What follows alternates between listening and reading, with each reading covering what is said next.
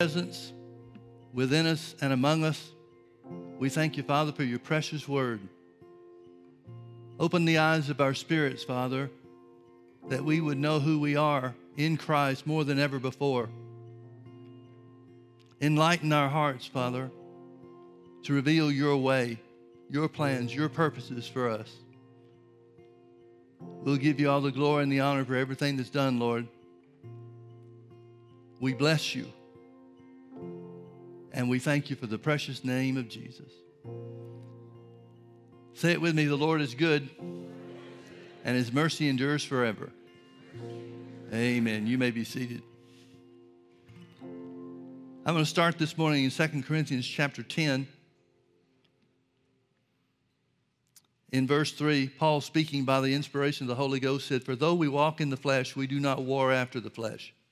For the weapons of our warfare are not carnal, but mighty through God to the pulling down of strongholds." This word stronghold means fortress or palace. Now, there's a lot of things that we've heard through our lifetimes about the devil's strongholds and pulling those things down. This is a favorite scripture for people to use when they're praying, particularly about cities or things that are going on in the country around us. But notice that Paul tells us in the very next verse how to pull down those strongholds. Notice he says, casting down imaginations and every high thing that exalts itself against the knowledge of God, and bringing into captivity every thought to the obedience of Christ. The strongholds that the devil builds in our lives are in our minds. It's not a matter of praying for something to be done in our cities or our states or in the world around us. Don't get me wrong. It's good to pray, like Paul said, to pray for our leaders and those that are in authority. But the biggest work that the devil's ever going to do against you or me in our lives is in our mind. The fact of the matter is, you can't be a strong Christian unless you have a strong mind. I'm not saying that mental development is the key to spiritual growth, but mental development is the key to spiritual growth.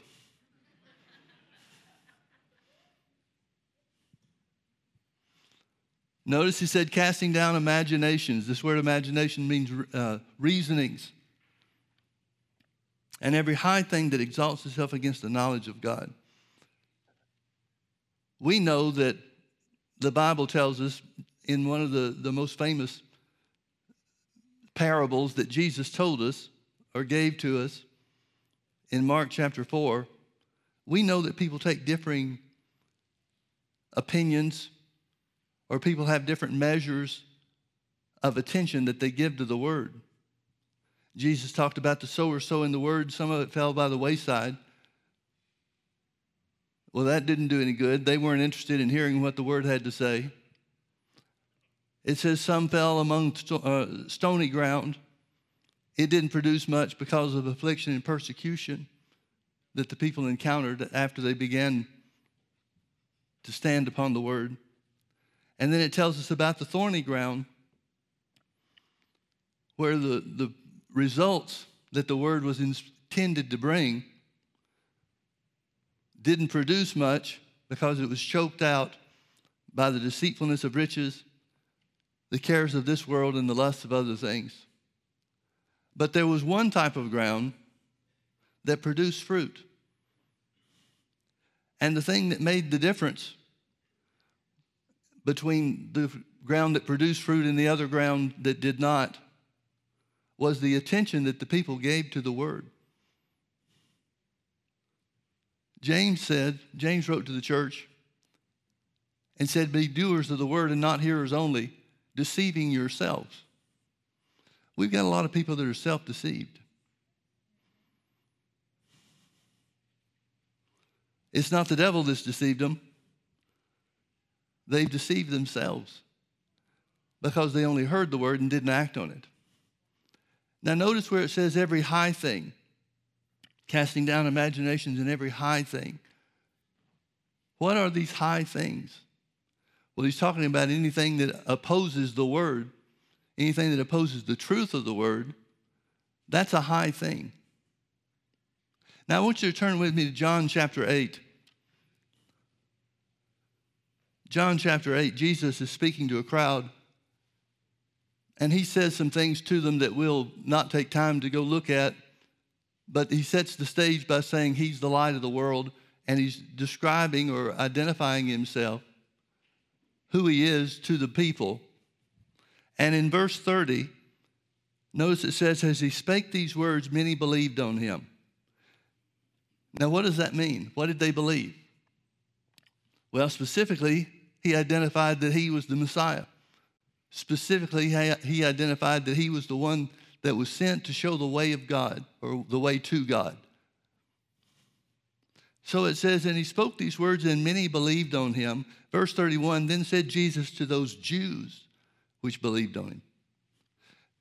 We've got a group of people that have accepted what Jesus said about being the light of the world and the only way to God. Now, they couldn't be saved yet because Jesus hadn't been to the cross and paid the price for salvation, for the redemption of man. So they can't believe in their hearts to come to the new birth, but they do believe what is necessary to bring them into salvation as soon as the price is paid by Jesus. So he said to those Jews which believed on him, if you continue in my word, then are you my disciples indeed, and you shall know the truth, and the truth shall make you free. He makes a distinction between believers and disciples. Now, why doesn't Jesus just say, now you guys just stick with what you're believing in me, because it won't be too long from now that I'll go to the cross and then be raised from the dead and pave the way for salvation so that you can be born again. But instead, Jesus mentions something about continuous growth in him. He mentions something that identifies that God expects us to grow spiritually. Just like we grow physically from the time that we're born, we're supposed to grow spiritually too. And that spiritual growth depends on the word. So he says, if you continue in my word, then are you my disciples indeed. What is he talking about continuing in the word? Well, it would certainly include, spiritual growth will always include casting down imaginations and every high thing that exalts itself or opposes the word of God and the knowledge of God's word. So he's got to be inclusive here, even though he doesn't identify it. He has to be talking about the same thing that Paul gave the church by the inspiration of the Holy Ghost concerning renewing your mind and pulling down those strongholds, wrong thinking, that keep you out of God's blessings. He's got to be talking about the same thing, doesn't he? At least it has to be included in what he's referring to. So Jesus said, if you continue in my word, then are you my disciples. Now, which way do you think God wants us to be? Just believers or disciples? Well, he tells you how. If you continue in my word, then are you my disciples indeed. And you shall know the truth, and the truth shall make you free. Now, this is what he speaks to those who believe in him, who believe on him as being the Messiah. Verse 33, then they answered him and said, we be Abraham's seed, and were never in bondage to any man. How sayest thou, you shall be made free? Immediately they began to argue with Jesus. The believers immediately began to argue with Jesus. Now, I don't want to read the whole thing, but let's skip down a couple of verses. Verse 37, Jesus is explaining to them the importance of continuing in his word to bring about freedom. Now, the freedom Jesus is talking about is he's talking about freedom from the devil. He's talking about spiritual freedom. But a part of that spiritual freedom, he's just told them, is continuing in his word so that they can be free. Not just free through the new birth, but following the new birth, free in every area that we might think different than what the Word says. Verse 37, Jesus said, I know that you are Abraham's seed, but you seek to kill me because my word has no place in you. He says this to the people that believe on him. You seek to kill me because my word has no place in you. Now, folks, I want you to understand something. They've received the word in one area, but in another area, they're just as lost as if they'd never heard. This is the same way with us. We can be open to hear the word of God in one area, but not open to receive it in another. Now, I want you to notice what their go-to position is. And this is true for people that keep their minds closed and allow those strongholds which have been built up over years. People that refuse to deal with those imaginations, those wrong thoughts, those strongholds. They want to kill Jesus. Now, why do they want to kill Jesus? Because, folks, when you come to your stopping place where you won't accept the word of God in that area or in an area, it's got to be somebody else's fault. I remember as part of Brother Hagin's testimony, after he was healed from a deformed heart, there was a revival minister that came to town. He was Pentecostal, but Brother Hagin didn't know anything about Pentecostal or anything else at that point in time. He'd only been healed for a little over a year. And they started having some outstanding meetings in this tent revival on the edge of town. And Brother Hagin said that when he found out they believed in faith and healing, he beat a path to their door faster than anything you could imagine. See, when Brother Hagin was healed, he wasn't healed by reading somebody else's book or their testimony of healing or how healing works. He was healed by the things that the Holy Spirit had taught him privately on that deathbed, which he spent 16 months on. So when he heard somebody else believed in faith and healing, he ran to them. He thought he was the only one in the world that knew anything about this. Well, he found out that they believed in speaking in tongues too. And he was still Baptist at that point in time, still going to the Baptist church. By then, he had begun to speak a little bit when he had opportunity, and there were a lot of people in that area that were familiar with his healing, so they wanted to know what was going on. So Brother Hagin said, I didn't believe in that speaking in tongues stuff, so I just turned a deaf ear to that and overlooked it so that I could have some fellowship around faith and healing. Now notice what he did. He made a conscious effort to not accept what they had to say about speaking in tongues. But over the course of time, over the next couple of weeks, the Holy Spirit started dealing with him about being filled with the Spirit and speaking in other tongues. So he went back to the Word to find the answers, then the Holy Spirit led him to the answers. So he committed himself to the Lord in a greater way by receiving the baptism of the Spirit and began to speak with other tongues. Now, folks, whenever you get to the place where you say no, you remember Peter identified Jesus. Jesus said, who do you say I am? Peter spoke for the group and he said, we believe that you're the Christ, the Son of the living God. Well, Jesus commended him for that because he had received the revelation by the Holy Spirit and not because of what somebody had told him. But then Jesus begins to plainly teach and show how he must go to Jerusalem and be crucified and be raised from the dead after 3 days. You remember what Peter answered to that? He said, not so, Lord.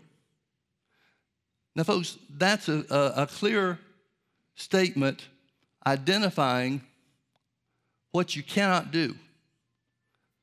You can't say no and Lord in the same sentence. Because whatever you say no to, the Lord stops being your Lord at that point.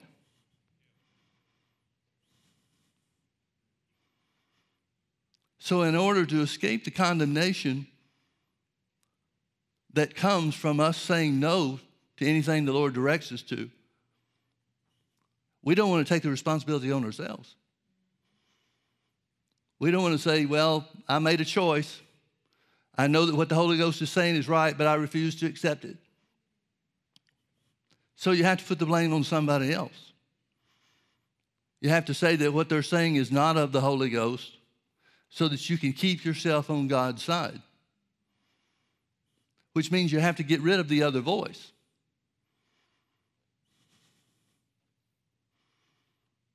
I wish I had $1 for everybody that left the church saying to Pastor Mike, it's not you. And it's not the teaching of the word. Well, folks, it's always me.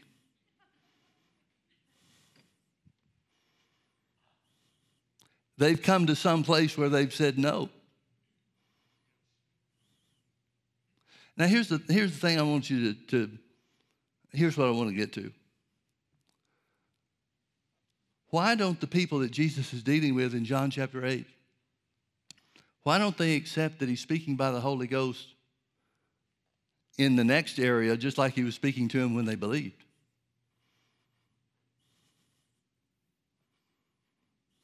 See, they're judging whether or not what Jesus said about being the light of the world was from God or not. They judged that he was speaking by the inspiration of the Holy Ghost by saying he's the light of the world. But now when he starts talking about being free through the continuation in the word or spiritual growth,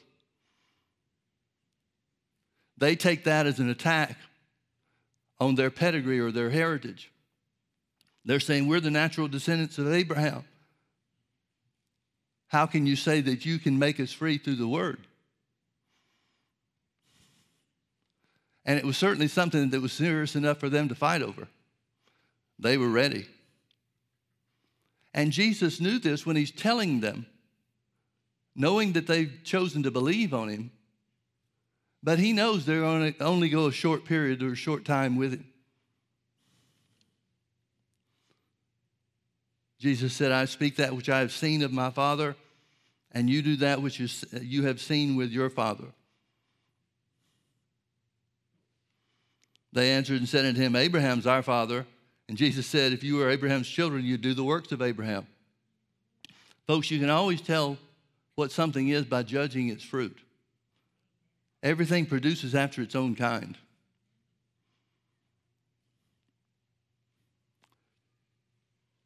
Verse 40, but now you seek to kill me, a man that has told you the truth, which I heard of God. And that's not what Abraham did. You do the deeds of your father. They said unto him, we be not born of fornication. We have one Father, even God. Jesus said unto them, if God were your father, you'd love me. Everything produces fruit. You can judge what something is by looking at the fruit. If God were your father, you would love me, for I proceeded forth and came from God. Neither came I of myself, but he that sent me. Why do you not understand my speech? I said we weren't going to go through this verse by verse, but I guess we are. Why do you not understand my speech, even because you cannot hear my word? You are of your father the devil, and the lusts of your father you will do. He was a murderer from the beginning and abode not in the truth, because there is no truth in him. When he speaks a lie, he speaks of his own, for he is a liar and the father of it. Now, folks, literally, Jesus is speaking the truth. They are of their father, the devil. Even though they have knowledge to believe and have made a choice to believe in Jesus as the Messiah. But they're not willing to turn loose of anything else. So again, You have to silence the voice of truth.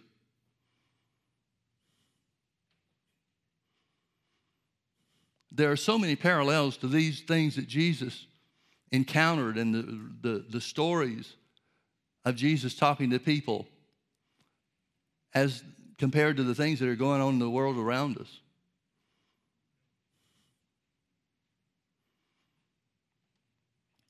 Now, what part of what we've read that Jesus said is not inspired by the Holy Ghost? Jesus is talking about Abraham, the actions of Abraham,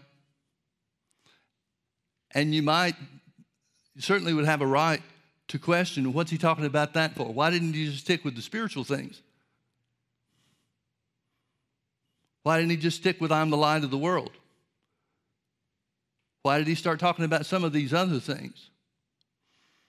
Because, folks, Jesus didn't die just to be your Savior. He died to be your Lord.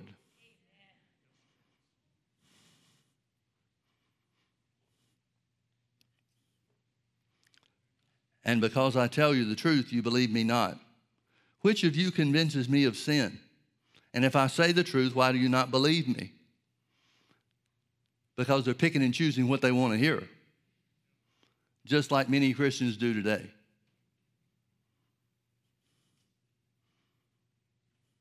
He that is of God heareth God's words. You therefore hear them not, because you are not of God. Then answered the Jews and said unto him, Say not well we have... Now let me back up and start that over. Say we not well that thou art a Samaritan and hast a devil? So here's the one they believe on the Messiah, believed to be the Messiah, because he's identified himself as the light of the world. But at the point that they continue, or at the point that they refuse to continue in his words and be doers of his words, they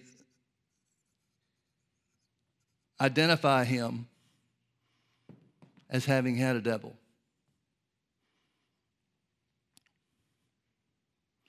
Anything that you refuse to go further with God, that's the point where people start talking about it being of the devil. That's why tongues is controversial in many circles. Now, some people will take the position, some denominations, and the people that are a part of those denominations will take the position that not everybody is supposed to be filled with the Holy Ghost. So it's not, speaking in tongues is not wrong for them, but it's just not for everybody. Well, if that's true, then God's a respecter of persons, and we've got to tear out some pages of our Bible.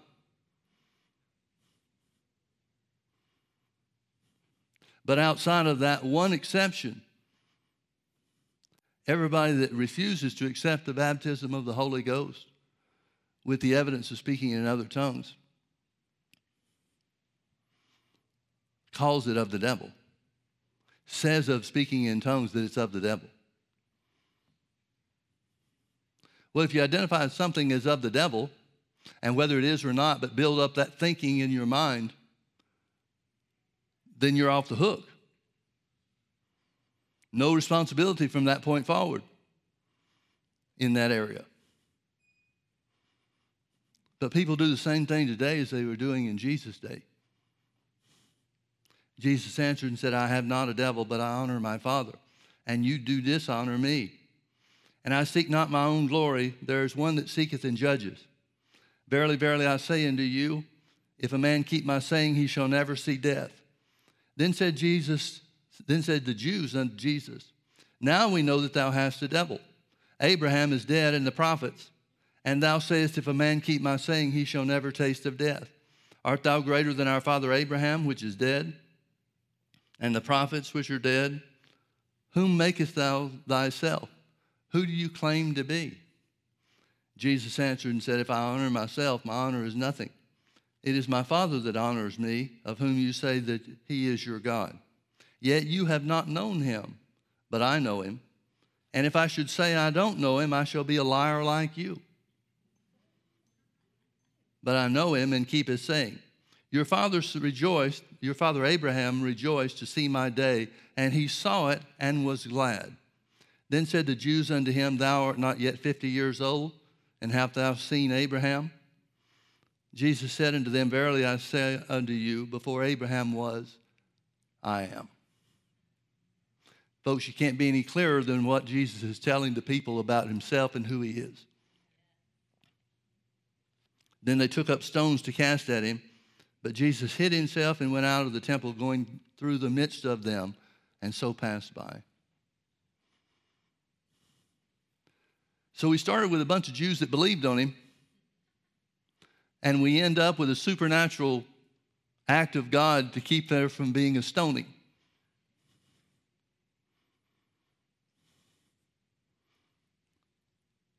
Folks, everything that the Word says, we're responsible for.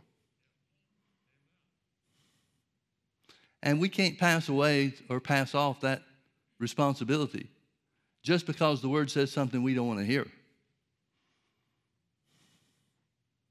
The responsibility is still ours. And we'll answer for it, whether we accept it or reject it. There is one that judges.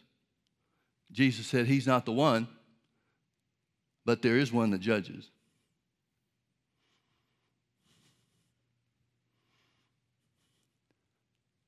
I have received more mail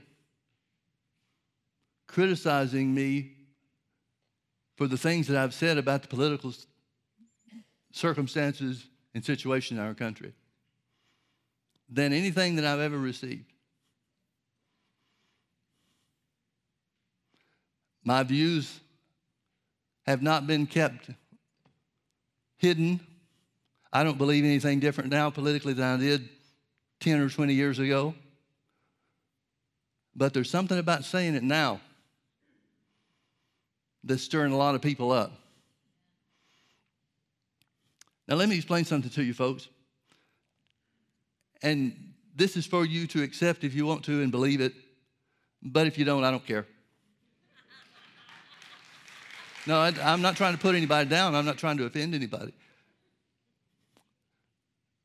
But it's the way that God made me. I couldn't care less about criticism. I couldn't care less about praise. If I know that I'm doing what God wants me to do, then it doesn't matter to me what anybody thinks. See, I'm not responsible for you doing the word or doing what the word says to do. I'm responsible for doing my part to tell you the truth. Everything after that's on you. I don't have any trouble sleeping at night because people reject it. If they rejected Jesus, how could I expect them to do better for me? But I will tell you this. I spend more time praying, most of it praying in other tongues, when I know the Lord wants me to say something about politics than I do for any other subject. Part of my daily confession is that the Holy Ghost gives me utterance and direction on what to say. And if I'm not sure God wants me to say something, I won't go there. Even if what I might say would be true, if I don't have the unction to say it, I leave it alone. Some things work better. Well, everything works better when you wait for the unction to say it. Just because you may have the truth doesn't mean you're supposed to say everything you think. And it amazes me how people can talk about the revelation they get or the blessing they get from my teaching on some, you pick whatever subject you want. But then when it comes to politics, they think somehow I'm just talking out of my own head.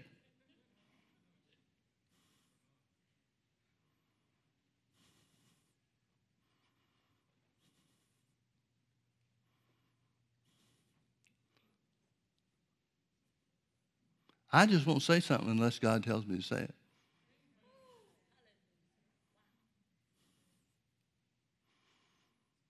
And I get complaints, like I said, more now than ever before. And I guess this is something I've got an advantage on in the position that I'm in.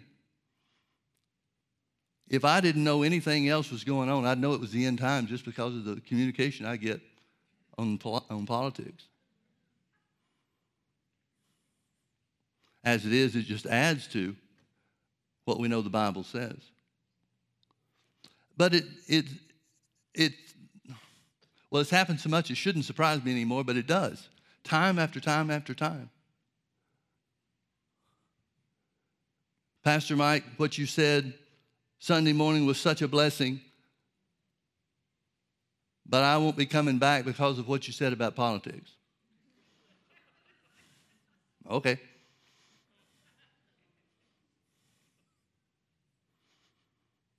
It's amazing to me how people can accept something that blesses them because they don't have some stronghold built up in their mind in that area. But then if you talk about something in their stronghold area, oh, no. Now you're getting a little too close.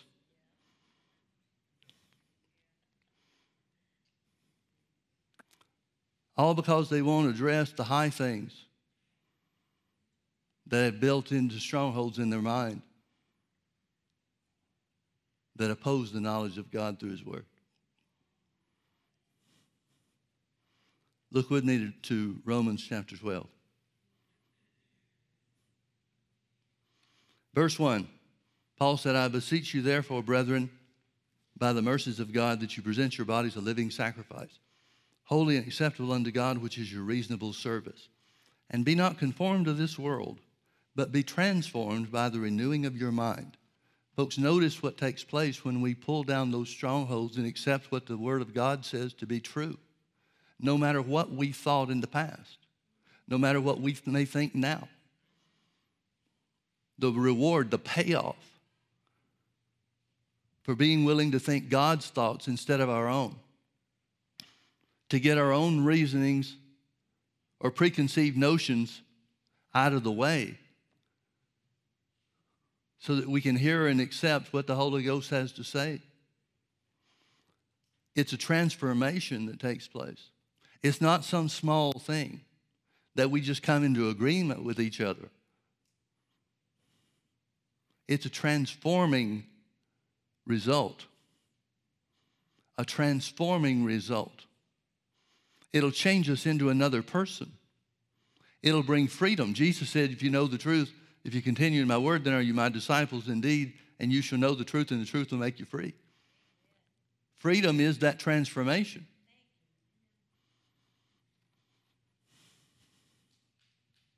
Freedom is God's plan. It's His purpose. But we'll never know the truth of God's word. We'll never know His freedom in any area that we're not willing to change our own thinking.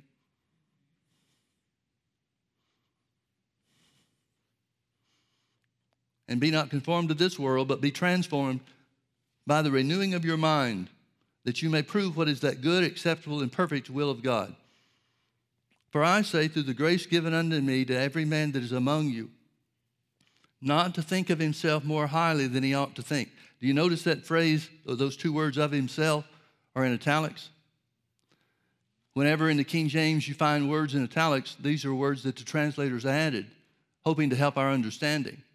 Now, it's not that they do us a disservice here, because it's certainly true that we shouldn't think of ourselves more highly than we ought to think. But he's not talking just about what you think of yourself. For I say, through the grace of God given unto me, to every man that is among you, to every man that is among you. You don't get a pass on this, folks. Everybody has to do it.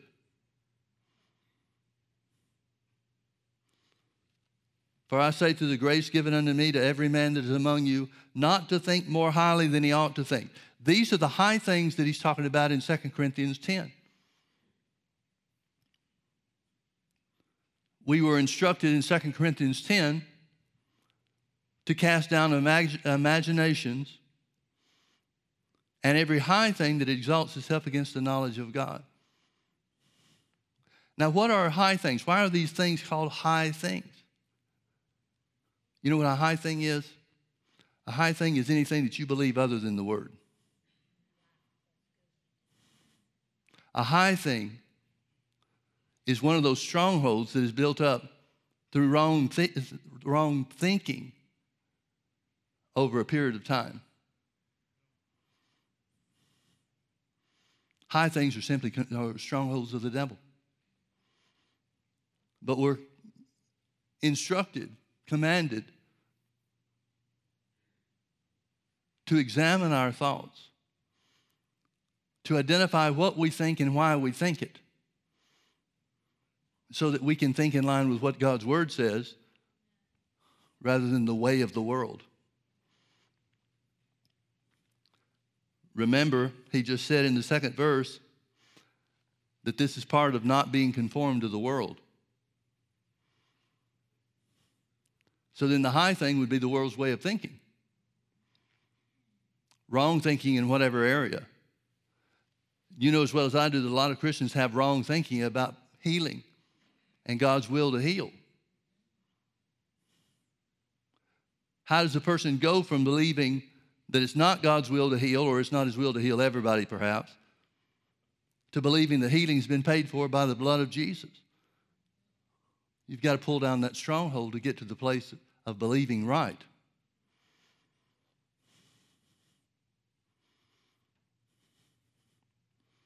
For I say through the grace given unto me to every man that is among you, not to think more highly than he ought to think, but to think soberly, according as God has dealt to every man the measure of faith.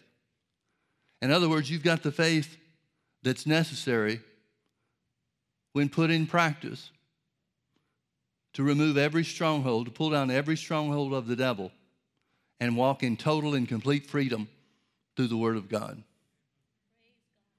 That's not given to just a lucky few. That's given to everybody.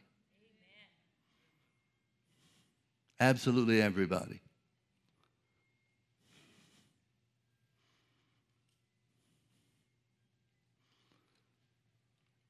In 2 Timothy chapter 2 and verse 13, Paul writing to Timothy, his son in the faith, he says, if we believe not, yet he abides faithful. Talking about God, he said, he cannot deny himself. Now I want you to look at that last phrase. God cannot deny himself. God cannot deny himself. What does that mean? That means God doesn't change just because we may think wrong. God doesn't change just because we may refuse to believe something that the Word says is ours. That means everything produces after its own fruit because God set it up to work that way. Let me tell you the other side of the story. We received a letter a couple of weeks back. It was from a lady that's a physics professor in a Southern California university. And she was saying how that she came across the TV program and that led her to the website, and she's been devouring services and downloading and all that kind of stuff. And she said that she just wanted to let us know what a blessing the teaching has been and how much it's changed her life. And at the end, she said, and by the way, don't pull back from teaching on saying stuff about politics. She said, I was stuck in thinking the wrong thing politically for all of my adult life.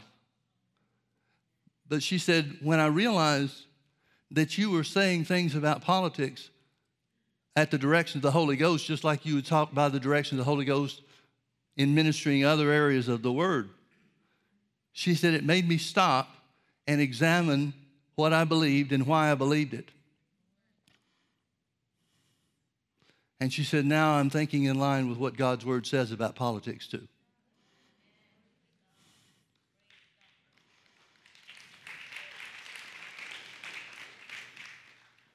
I hope you're clapping for her. Because like I said, it doesn't matter to me one way or the other. I do rejoice in that testimony, though.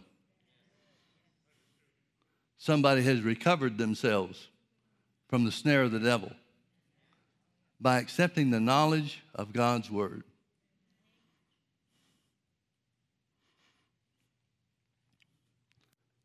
God is faithful, who cannot deny himself. That means just as Jesus told the Jews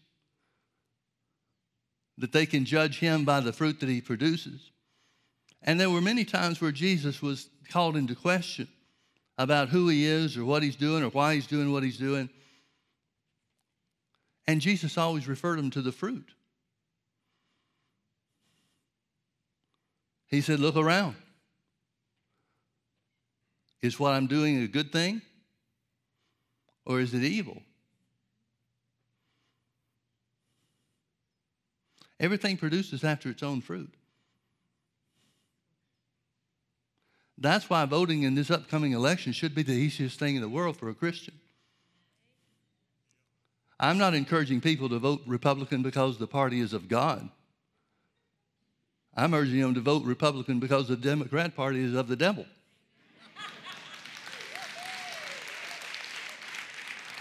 Now, there's going to be people that think I'm just speaking my opinion, and I'm not.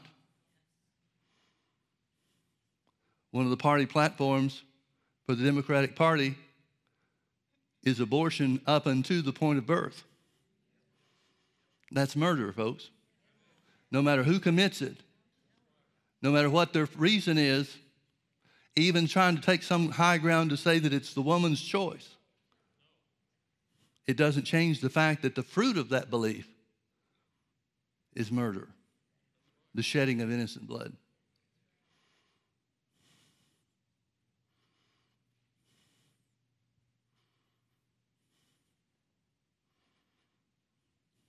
But that's the point where a lot of people get up to the edge and say, that's it, I won't go any further. So what do? Well, the person that comes to that place and says they won't accept the word of God in that area reinforces the stronghold that's already working in their lives, robbing them of the freedom and the blessing and the liberty of the word of God, and they have to blame somebody else for it.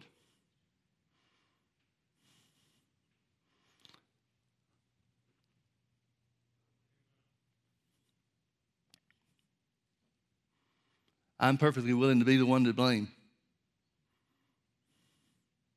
Doesn't matter to me one way or the other. I don't come here and preach what I think you want to hear. The only thing I've ever preached from this pulpit is what I knew in my heart that God wanted me to say. There's a verse of Scripture, Paul writing to Timothy, said, be not many masters, knowing that we receive the greater condemnation. Folks, I've got a higher standard to live up to than you do. Now, I don't know what that would mean to you, but it means everything to me. That's the reason why I won't go in any area that God doesn't tell me to go. I realize I'm going to have to answer for everything I taught. Every word, no matter what area it pertained to, I'm going to have to answer to God for everything that I say. That's too serious to me to play with. That's too serious for me to cross the line at any point.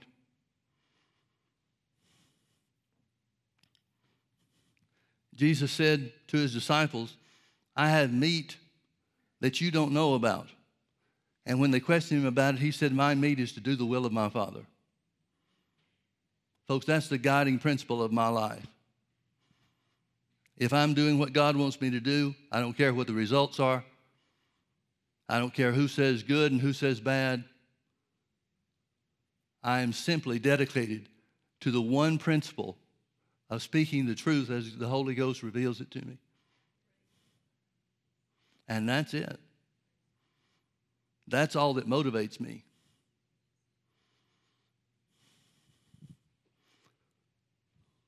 God is faithful, who cannot deny himself. See, it doesn't matter what you say the reasons for abortion might be. It's still murder. It doesn't matter what you claim in the way of compassion toward homosexuality or LGBT, XYZ, whatever. I don't know what all the things are. And I'm sure that's politically incorrect, so I can accept some criticism for that too. But it doesn't matter what you think. It doesn't matter what compassion might lead you toward where the people are concerned. Sin is sin, and God can't deny himself. Now, God's not against the people, and we want to do everything we can to reach out to people no matter what circumstance they're in, no matter what position they're in life. They're just as much eligible for the kingdom of God as you and I. But it doesn't change the fact that sin is sin. And sin will always be sin. And people that sin will always not want to be told that it's sin.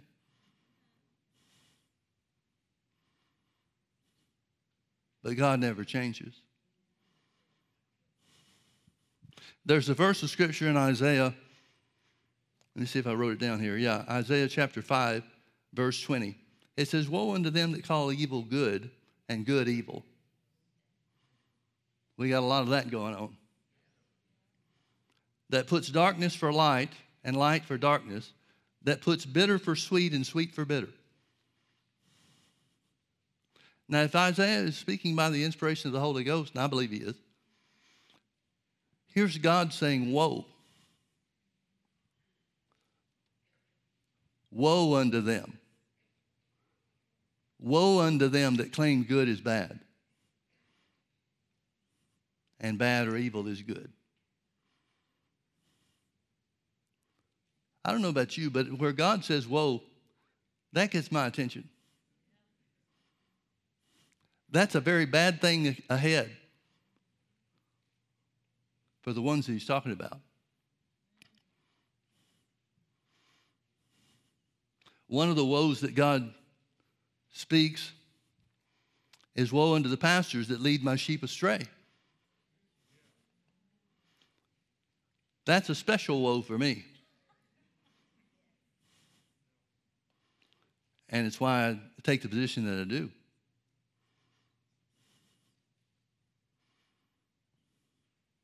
It's why the overriding principle in my life, especially in the work that God has given me here, is to speak what the Holy Ghost tells me to speak and shut up about the rest.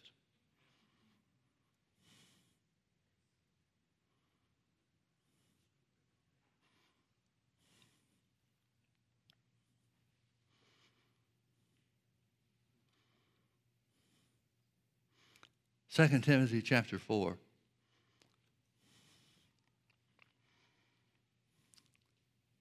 Beginning in verse 1. Paul said, "I charge thee therefore before God and the Lord Jesus Christ, who shall judge the quick and the dead at his appearing and his kingdom. Preach the word. Be instant in season and out of season. Reprove, rebuke, exhort with all longsuffering and doctrine. For the time will come when they will not endure sound doctrine, but after their own lust shall they heap to themselves teachers, having itching ears. And they shall turn away their ears from the truth, and shall be turned into fables, or unto fables." Part of the signs of the end that Paul talked about, he didn't specifically identify this as end time event or end time activity.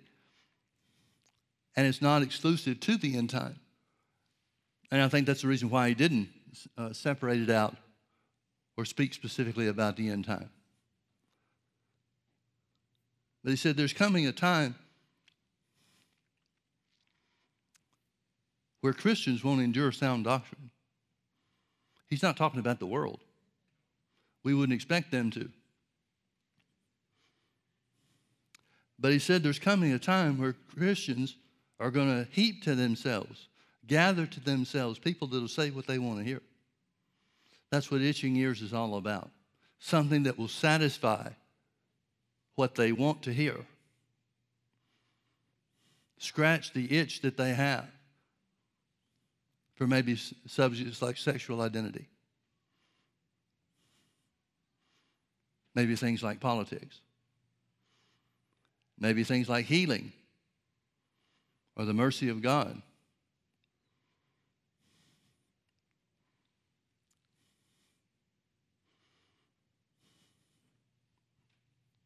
You remember when Jesus was tempted of the devil, there were 3 temptations.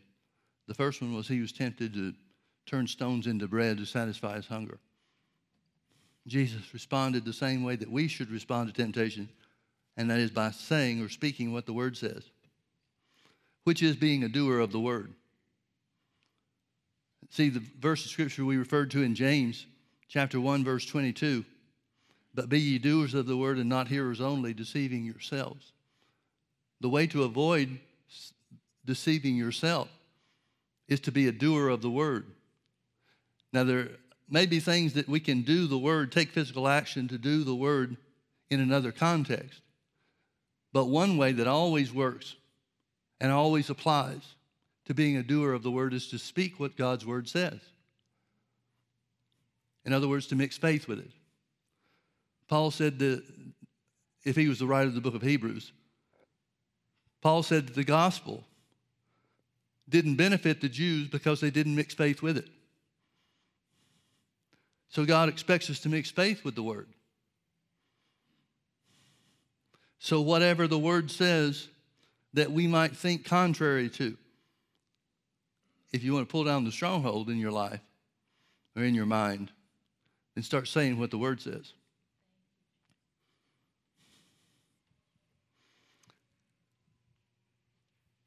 So the time will come when they will not endure sound doctrine, but after their own lust shall they heap to themselves teachers having itching ears. And they shall turn their ears away from the truth. Here's a stronghold that they choose to keep. And they shall turn their ears away from the truth and shall be turned unto fables. You know what a fable is? Fake information.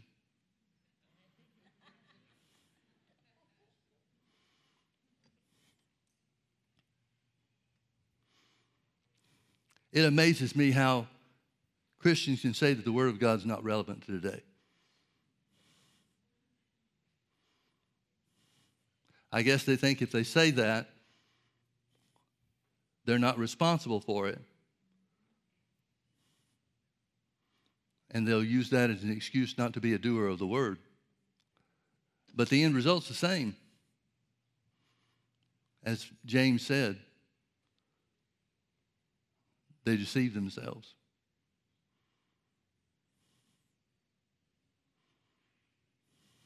Jesus said in John chapter 6, let's close with this. Turn with me to John chapter 6.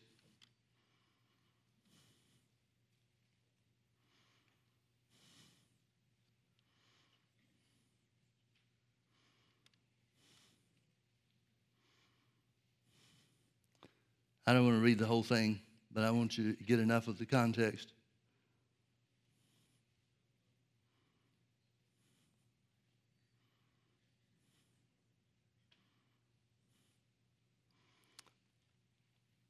Let's start in verse 37. We may jump around some here too. All that the Father giveth me shall come to me, and him that cometh to me I will in no wise cast out. For I came down from heaven not to do my own will, but the will of him that sent me. And this is the Father's will which has sent me, that of all which he has given me I should lose nothing, but should raise it up again at the last day. And this is the will of him that sent me, that everyone which seeth the Son and believeth on him may have everlasting life, and I will raise him up at the last day. The Jews then murmured at him because he said, I am the bread which came down from heaven.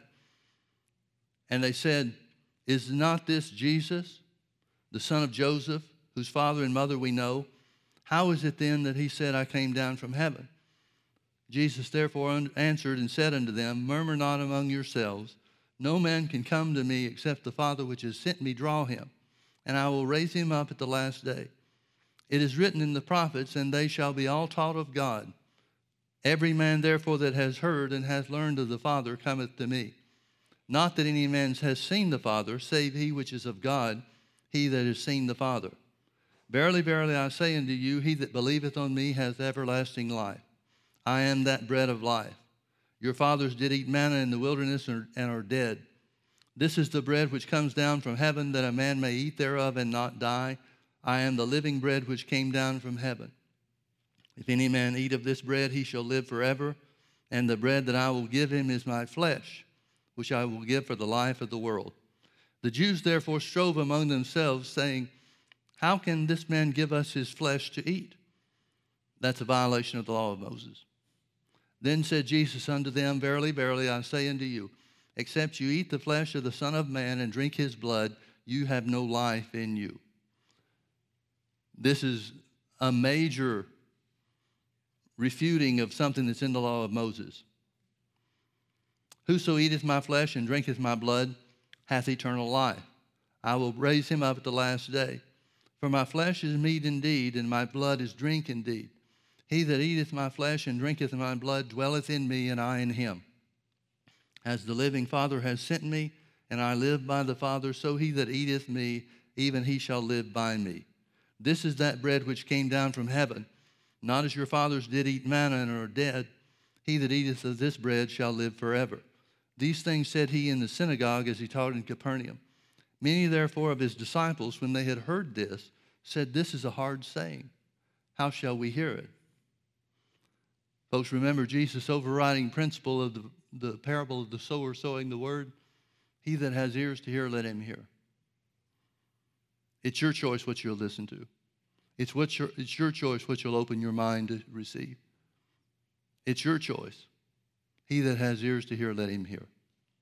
Many therefore of his disciples, when they heard this, said, this is a hard saying. Who can hear it? When Jesus knew in himself that his disciples murmured at it, he said unto them, does this offend you? What, and if you shall see the Son of Man ascend up where he was before? Well, they did. Acts chapter 1 tells us that he was caught up into heaven while his disciples stood there and watched him go. Verse 63, it is the Spirit that quickeneth. The flesh profits nothing. The words that I speak unto you, they are spirit and they are life. But there are some of you that believe not. For Jesus knew from the beginning who they were that believed not and who should betray him. And he said, therefore I said unto you that no man can come unto me except it were given unto him of my Father. Verse 66, from that time many of his disciples went back and walked no more with him. Then said Jesus unto the 12, will you also go away? Then Simon Peter answered and said, Lord, to whom shall we go? Thou hast the words of eternal life, and we believe and are sure that thou art the Christ, the Son of the living God.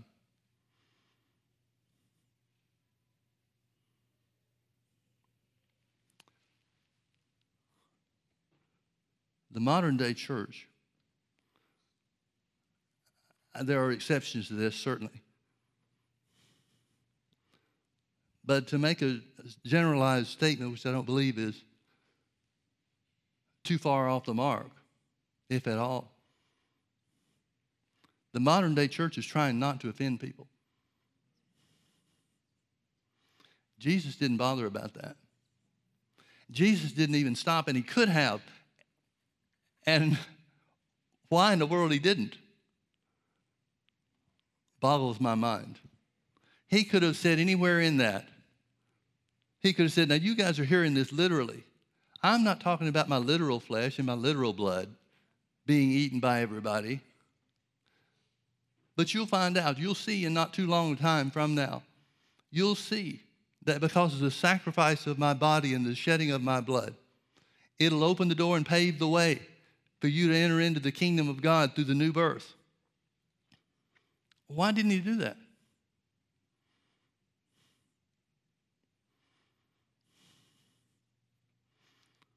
Jesus could have dressed this up and avoided all contention so that he wouldn't have lost his crowd. But it says many of his disciples from that point quit walking with him. Folks, there are some things that we're just going to have to accept are of the Holy Ghost, whether we can understand them or not, but simply because they're the Word of God. And there are some things that are built up in our minds as strongholds that are favorite positions of ours. You can understand that it's a whole lot easier for the devil to build up wrong thinking in your mind when it's part of what you would prefer to hear than if it's something that you'd rather not hear. And a lot of people refuse to pull down those strongholds and think the truth of God's word because what they think is the way they want it to be.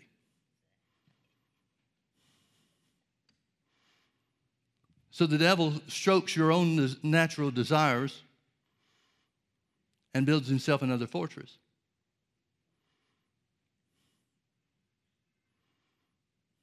Jesus was prepared to lose everybody.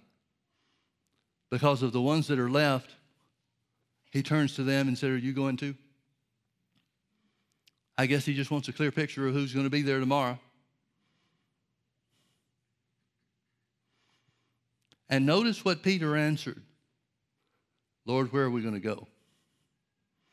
You're the one that has the words of eternal life." Peter and the others that stayed didn't know any more than the ones that left about what this meant and how this would be fulfilled. They had no clue whatsoever. But they stayed because of the one that spoke the word of God was somebody they trusted. If they hadn't had the advantage of seeing Jesus day after day, seeing the miracles which he did, watching the love that he walked in, they probably would have turned tail like everybody else. But they knew this guy. They knew that he spoke of God, spoke by the inspiration of God. He told them over and over and over again, "I only say and do those things I see my Father say and do." And that was enough for them to accept that whatever everybody else was leaving for, whatever their reasons might have been when they left, sticking with the Word of God was the place to be. Let's pray. Father, we thank you for your word. We thank you that the words that you speak unto us are spirit and life. We thank you, Father, that your word never fails. We thank you, Father, for the privilege that we have to accept the knowledge of your word, the truth of your word, to think right in every area so that we walk in freedom in every area. Father, we commit ourselves to you to cast down imaginations and every high thing that exalts itself against the knowledge of your word. To pull down these strongholds and to think in line with what your word says, that we might know the truth and the truth make us free. Father, I believe that the vast majority of your children want to walk in the truth. And so I pray, Father, that you would open the eyes of believers everywhere. That you would give every one of your children an encounter with you. That they would know that you are with them. That they would know that you love them. And that they would know that you have ordained each and every one of us to walk in complete and total victory. Complete victory, complete freedom,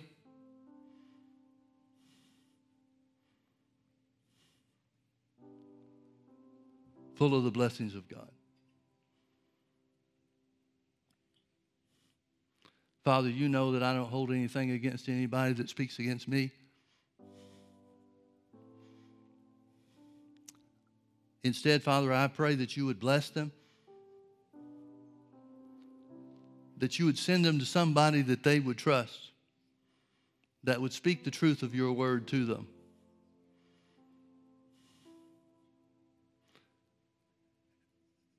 Jesus made a big deal about not losing anybody that you had given him. In the same way, Lord, don't let any that have criticized us be lost from your love.